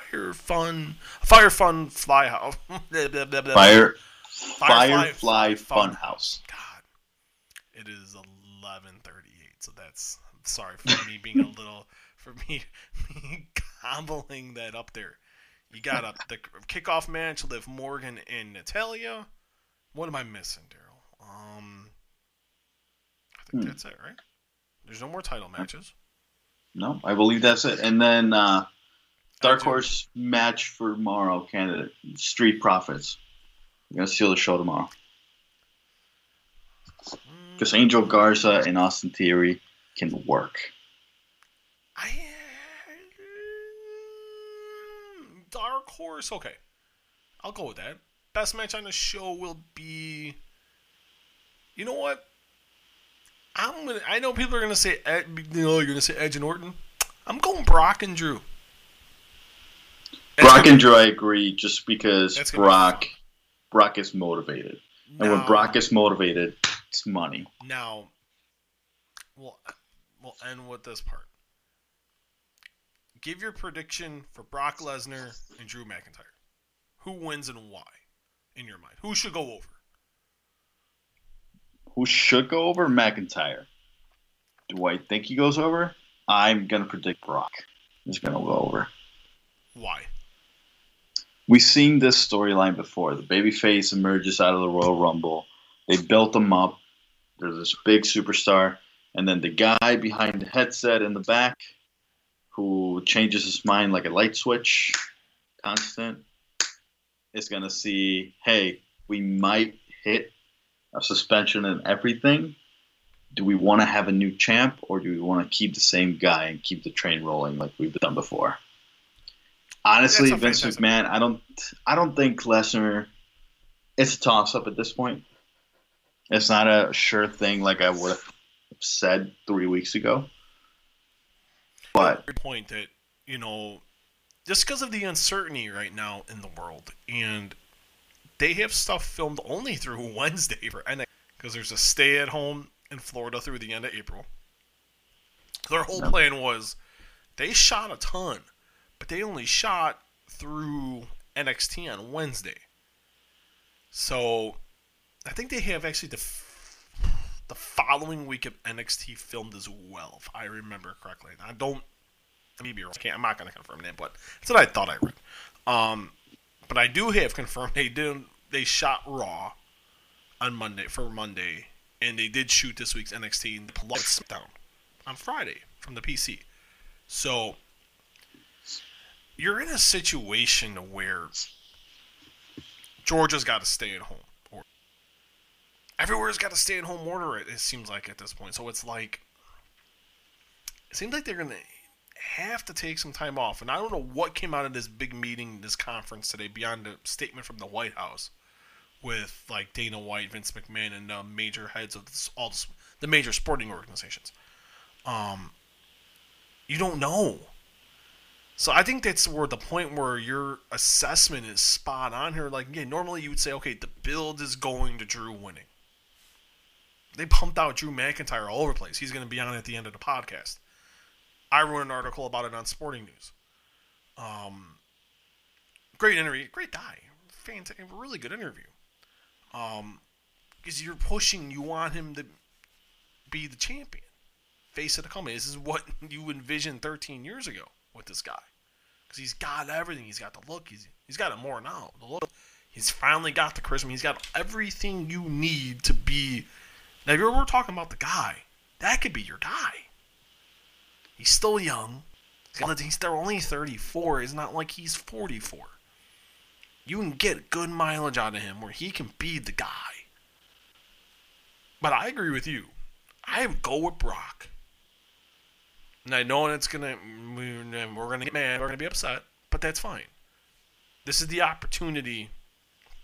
You go with Brock, and you go with the bigger moment. I'd even save it a year. Make Drew get to that point again. Can he do it again? Kind of like what happened with Cena and Rock. Rock got all, Cena was all cocky. And kind of Drew been acting like that a little bit too. And, the veteran won, and then following year, look at what happened. And, people hated it, but I thought that made Cena a megastar. I don't think if it wasn't for those 2 matches with Rock, I don't think John Cena's where he's at. We'll get to that tomorrow night, but kind of like my comparison, and maybe I'm off, maybe I'm not, I don't know. But I kind of get to see that situation that way, but and WWE just doesn't have the patience. They have the patience of like my 3.5-year-old, and it's about Vince McMahon's got the intelligence 3.5, and it's about 0. But no, that's where I would go with that. But we'll see what happens. Because I think the match will be good. It'll be hard hitting. You're not going to get nothing less. And I think you're going to see how good Drew McIntyre. Hopefully that gets a little bit of time too, because I think Drew's really underrated in the ring, and Drew's really good. If you've seen any of his stuff when he was on the Indies, in an Impact, yeah. McIntyre can deliver the goods. So hopefully we get a good match out of that tomorrow night. But Daryl, where can we find you on Twitter and Instagram and all your funds and all your goodies? So my Twitter is a bit confusing. I might have to change it. If I do, I'll let you know tomorrow. It's going to be DY Boricua 21. I'll go ahead and spell that out. It's at DY BORICUA 21. And 21 is for Roberto Clemente. And it's the same thing on Instagram as well. I love it. You can find me at S. Milhouse MMA. You can find the podcast. I gotta change that. I might even give that. I'm gonna delete that Twitter. I'll come up with something else. But not the first or last time. Daryl's gonna be the permanent guy here. He's gonna be the guy. I don't even think he knew he was gonna be the guy. But Daryl's gonna be the guy. And pro wrestling, because I know why. A, because I love him. B, he's great. And C, we're gonna produce a lot of good shit. But no, a lot going on in pro wrestling. It was night 1 of WrestleMania. I don't even know. I hate to call it WrestleMania 36, or do you just call it not WrestleMania? I call it WrestleMania 36. You gotta always go by the number. Always. I always remember. I don't remember it by WrestleMania 2005. I remember, 21. 20. The only one that I remember by the year is WrestleMania 2000. See, everyone says the number. It's like WrestleMania. Like Google Trends and all that stuff, it's like WrestleMania 36. And by the way, WrestleMania 36, the number 1 trend on Google. I just checked, over 1 million.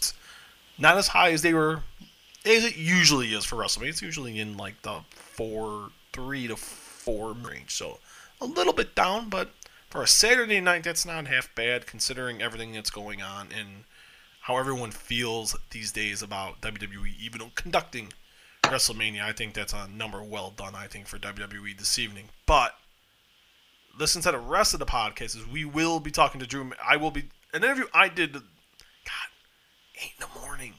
It's 11:30 at night, man. It's all good. I did an interview at 8 o'clock in the morning. I don't 8 o'clock in the morning. It was like either this is the way WWE does their media blocks, between 7 and 9 Central Time. Like, God, kidding me? I got up at 7 a.m. I was like, what am I doing? I woke up earlier. It was 6:11. I remember it so vividly. My wife's like, yeah, right. And I'm like, I was up. I'm like, I'll go to the bathroom. And then he was 20 minutes late, which was more. I hate that. Hate that. You're late. Yes, I'll say it. Possibly the guy who could right now be the WWE champion. Yeah, I'll tell you, Drew, you were late. And I'm not a fan of that action, dude. Drew's great though. But no, for Della Rivera, I'm Steve Milhausen. We'll see you guys tomorrow night. And right now, here is the interview I conducted earlier in the week with the guy who could be, like I just said, I pumped the talk down to him, and now I'm going to rise him up again, who could be the WWE champion as he faces Brock Lesnar tomorrow night, night 2, in the main event of WrestleMania 30. He calls himself, Daryl, the sexy Scotsman. Also known as the Scottish psychopath, the one and only Drew McIntyre.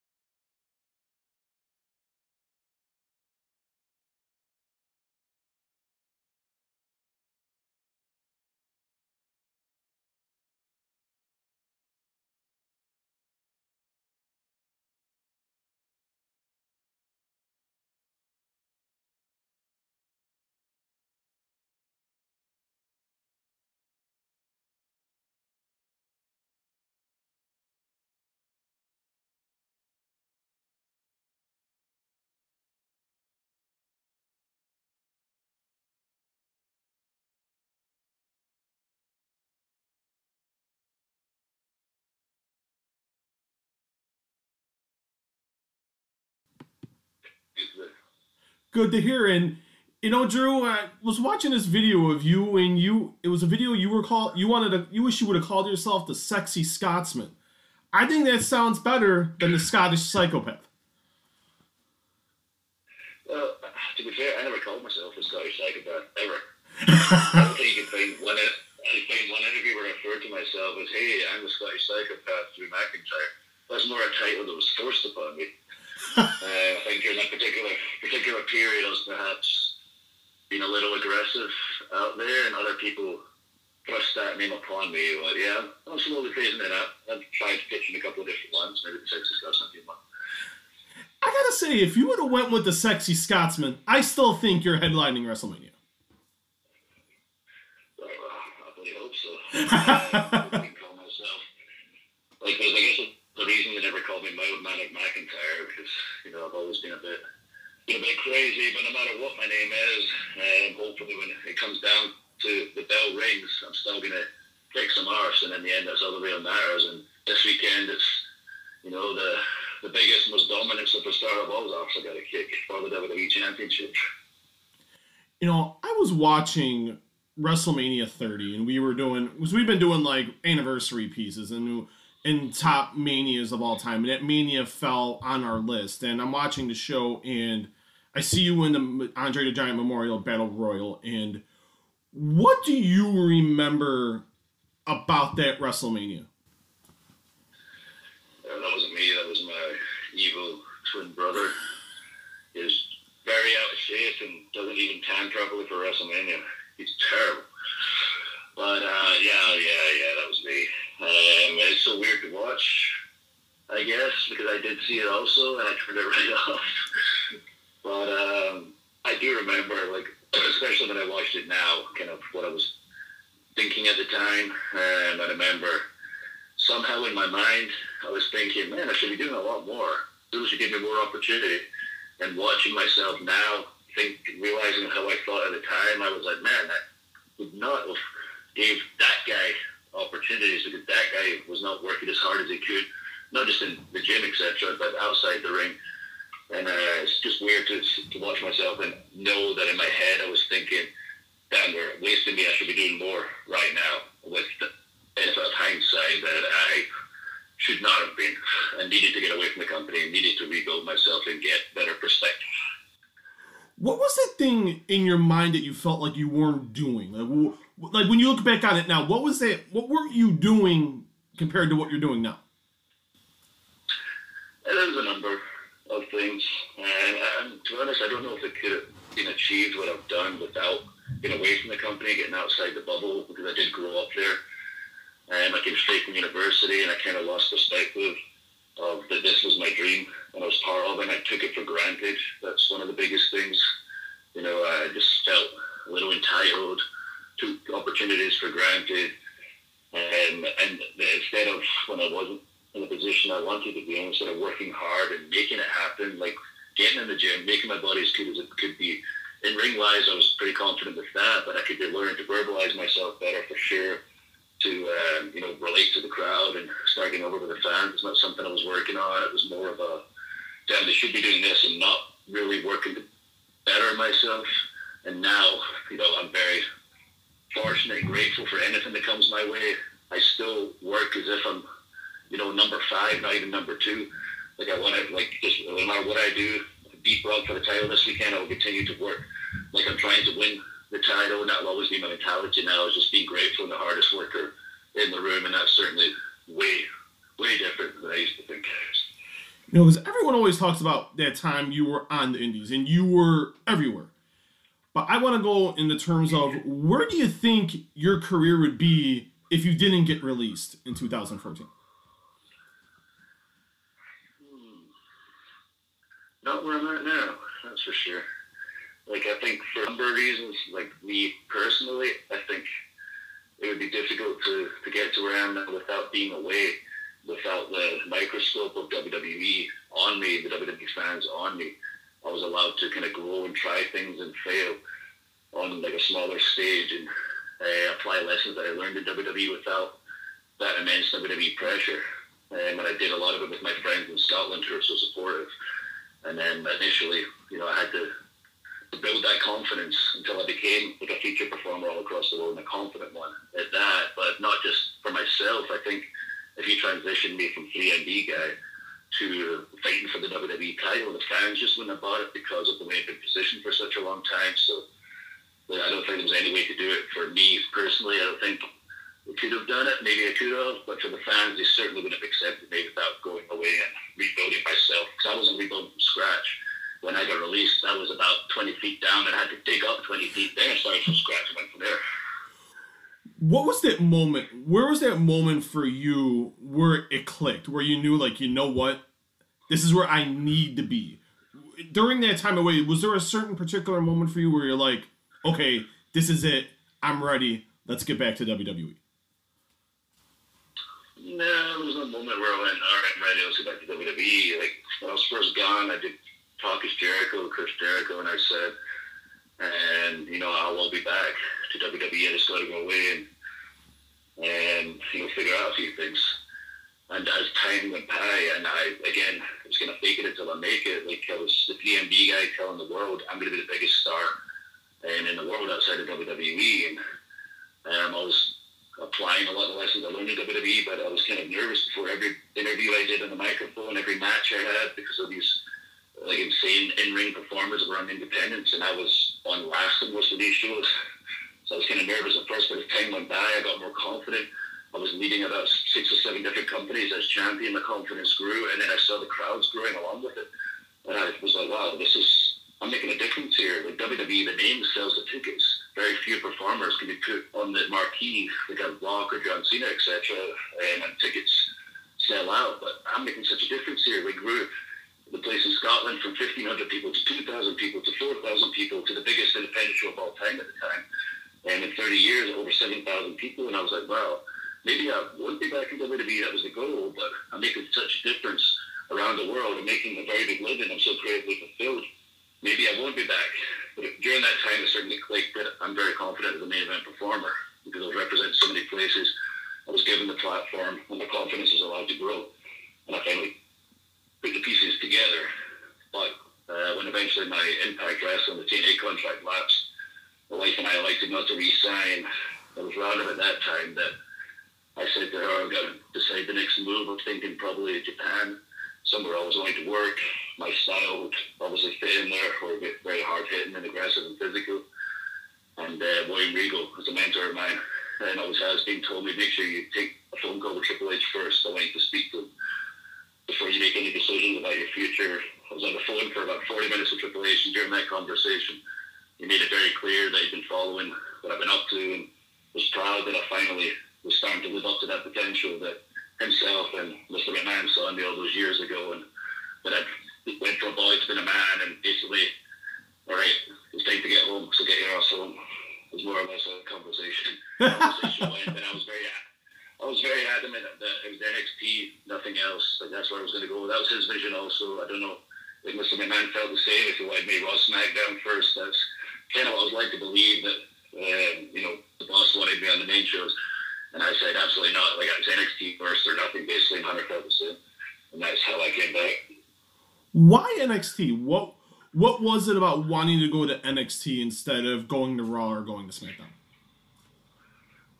I mean, for one, I knew a lot of the guys there. It was the same guys that I knew before I left, and guys I met in Independence that got signed, but nobody knew who they were. When I was champion for Evolve, etc., they made names for themselves and were there, and I knew the roster.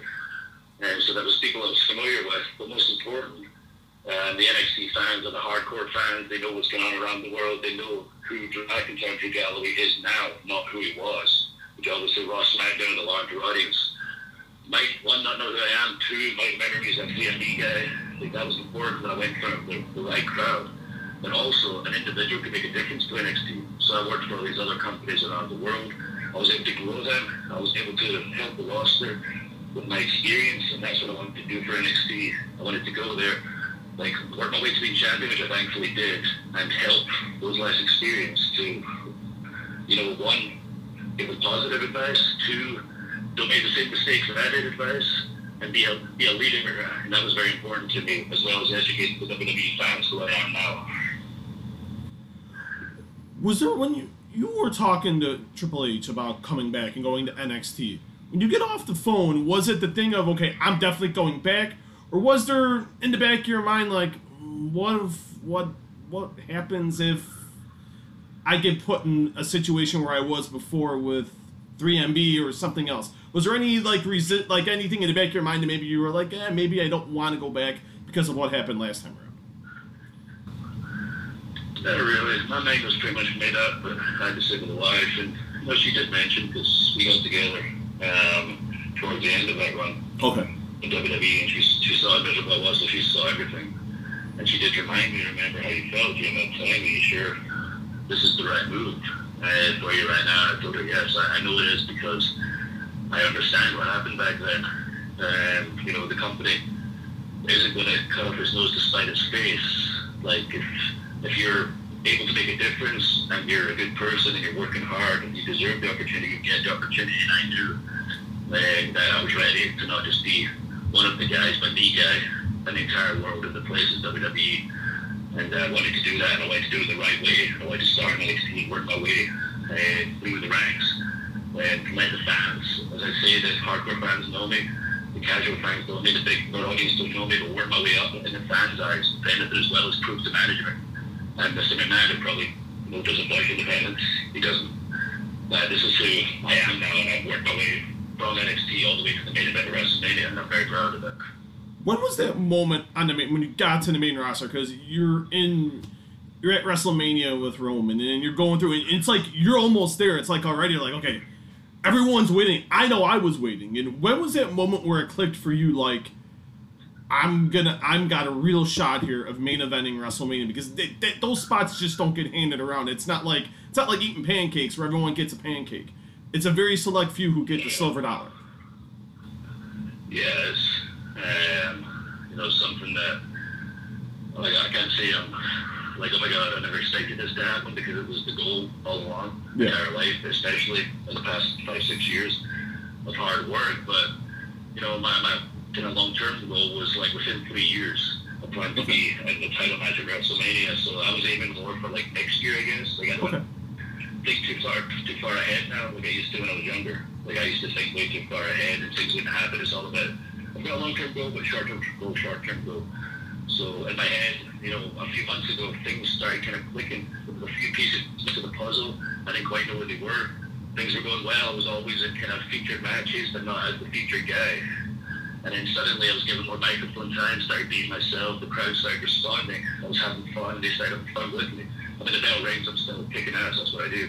And the fans started digging that and organically started cheering me, even though I was technically the bad guy. And then just in time for Royal Rumble, that kind of started happening. The way Royal Rumble built with Brock Lesnar dominating everybody. When I eliminated him, I started hard at a different level. And then when I won the Rumble, and people cheered me, well, they could have turned on me because Edge got eliminated right before Roman. And he just returned after 9 years, and the fans could have turned on that match, but he didn't. They stayed with me, and they've been along for this journey. The pieces finally came together.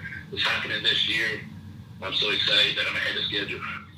You definitely are. And 2 more questions, Drew, and thank you for the time today. It's really appreciated. And, Brock Lesnar's the guy. He's the former UFC heavyweight champion. He's done it all. NCAA heavyweight champion.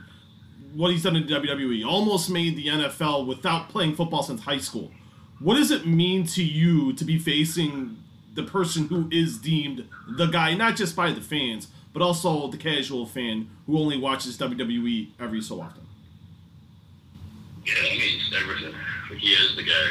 He is the special attraction. He is not just the man where it's like, okay, in pro wrestling, he's pretty bad. Like, in life, in history, he's one of the baddest men that have ever walked the planet. Like, you say you tried football just for a laugh. I'll give that a try.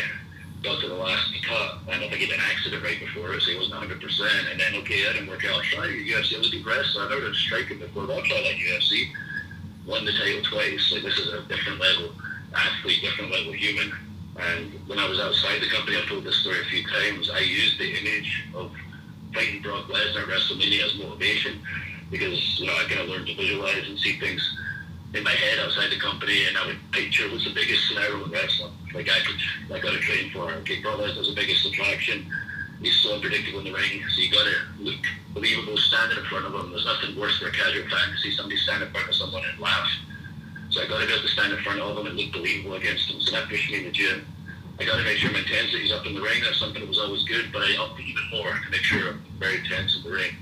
And Paul Hagen was on the microphone for one of the best talkers of all time. I got to get better at verbalizing myself. So that's what I use as kind of motivation outside the company, just what I saw as the biggest possible scenario I could ever be in wrestling. It was always intended to be the number one guy. And that pushed me forward. The fact that that thing I used years ago as mental motivation is actually materializing right now. And the fact that I did go face-to-face with Brock in Brooklyn a few weeks ago and people didn't laugh, they gasped and went, oh my God, Drew's looking down at Brock. Well, look at the size of him, and that's all through imagining and training and preparing for this moment. Just as that would be the ideal situation. But now the ideal situation is happening, and it's happening in WrestleMania for the WWE title. And when it's all said and done, what would it mean to you to become the first Scottish-born wrestler to become the WWE champion? Yeah, it would mean like everything. That was the goal of mine since I got signed to WWE, since I was a kid. It's not just being the first Scottish-born, that's really cool. There's only 5 million Scots in the world, which is crazy considering our unique history. But I would be the first Brit to win at Scotland and England. I'd be the first person from the UK, with Scotland, England, Ireland, Wales, and Northern Ireland. Like, it would be a very, very special deal. I was the first person from the UK to win the Royal Rumble. And if I become the first person to win the WWE title and inspire people over there to show, hey, just because, you know, it seems far away and it seems like an American thing. It's not. It's a worldwide thing. If you work hard enough, you can achieve anything. Just look at Drew McIntyre. Well, Drew, this was a pleasure. Thank you for the time. I know you're doing a big time media tour, so thank you for the time. We can't wait to watch WrestleMania this weekend, and the best of luck against Brock Lesnar. Appreciate it, man. All right, thank you.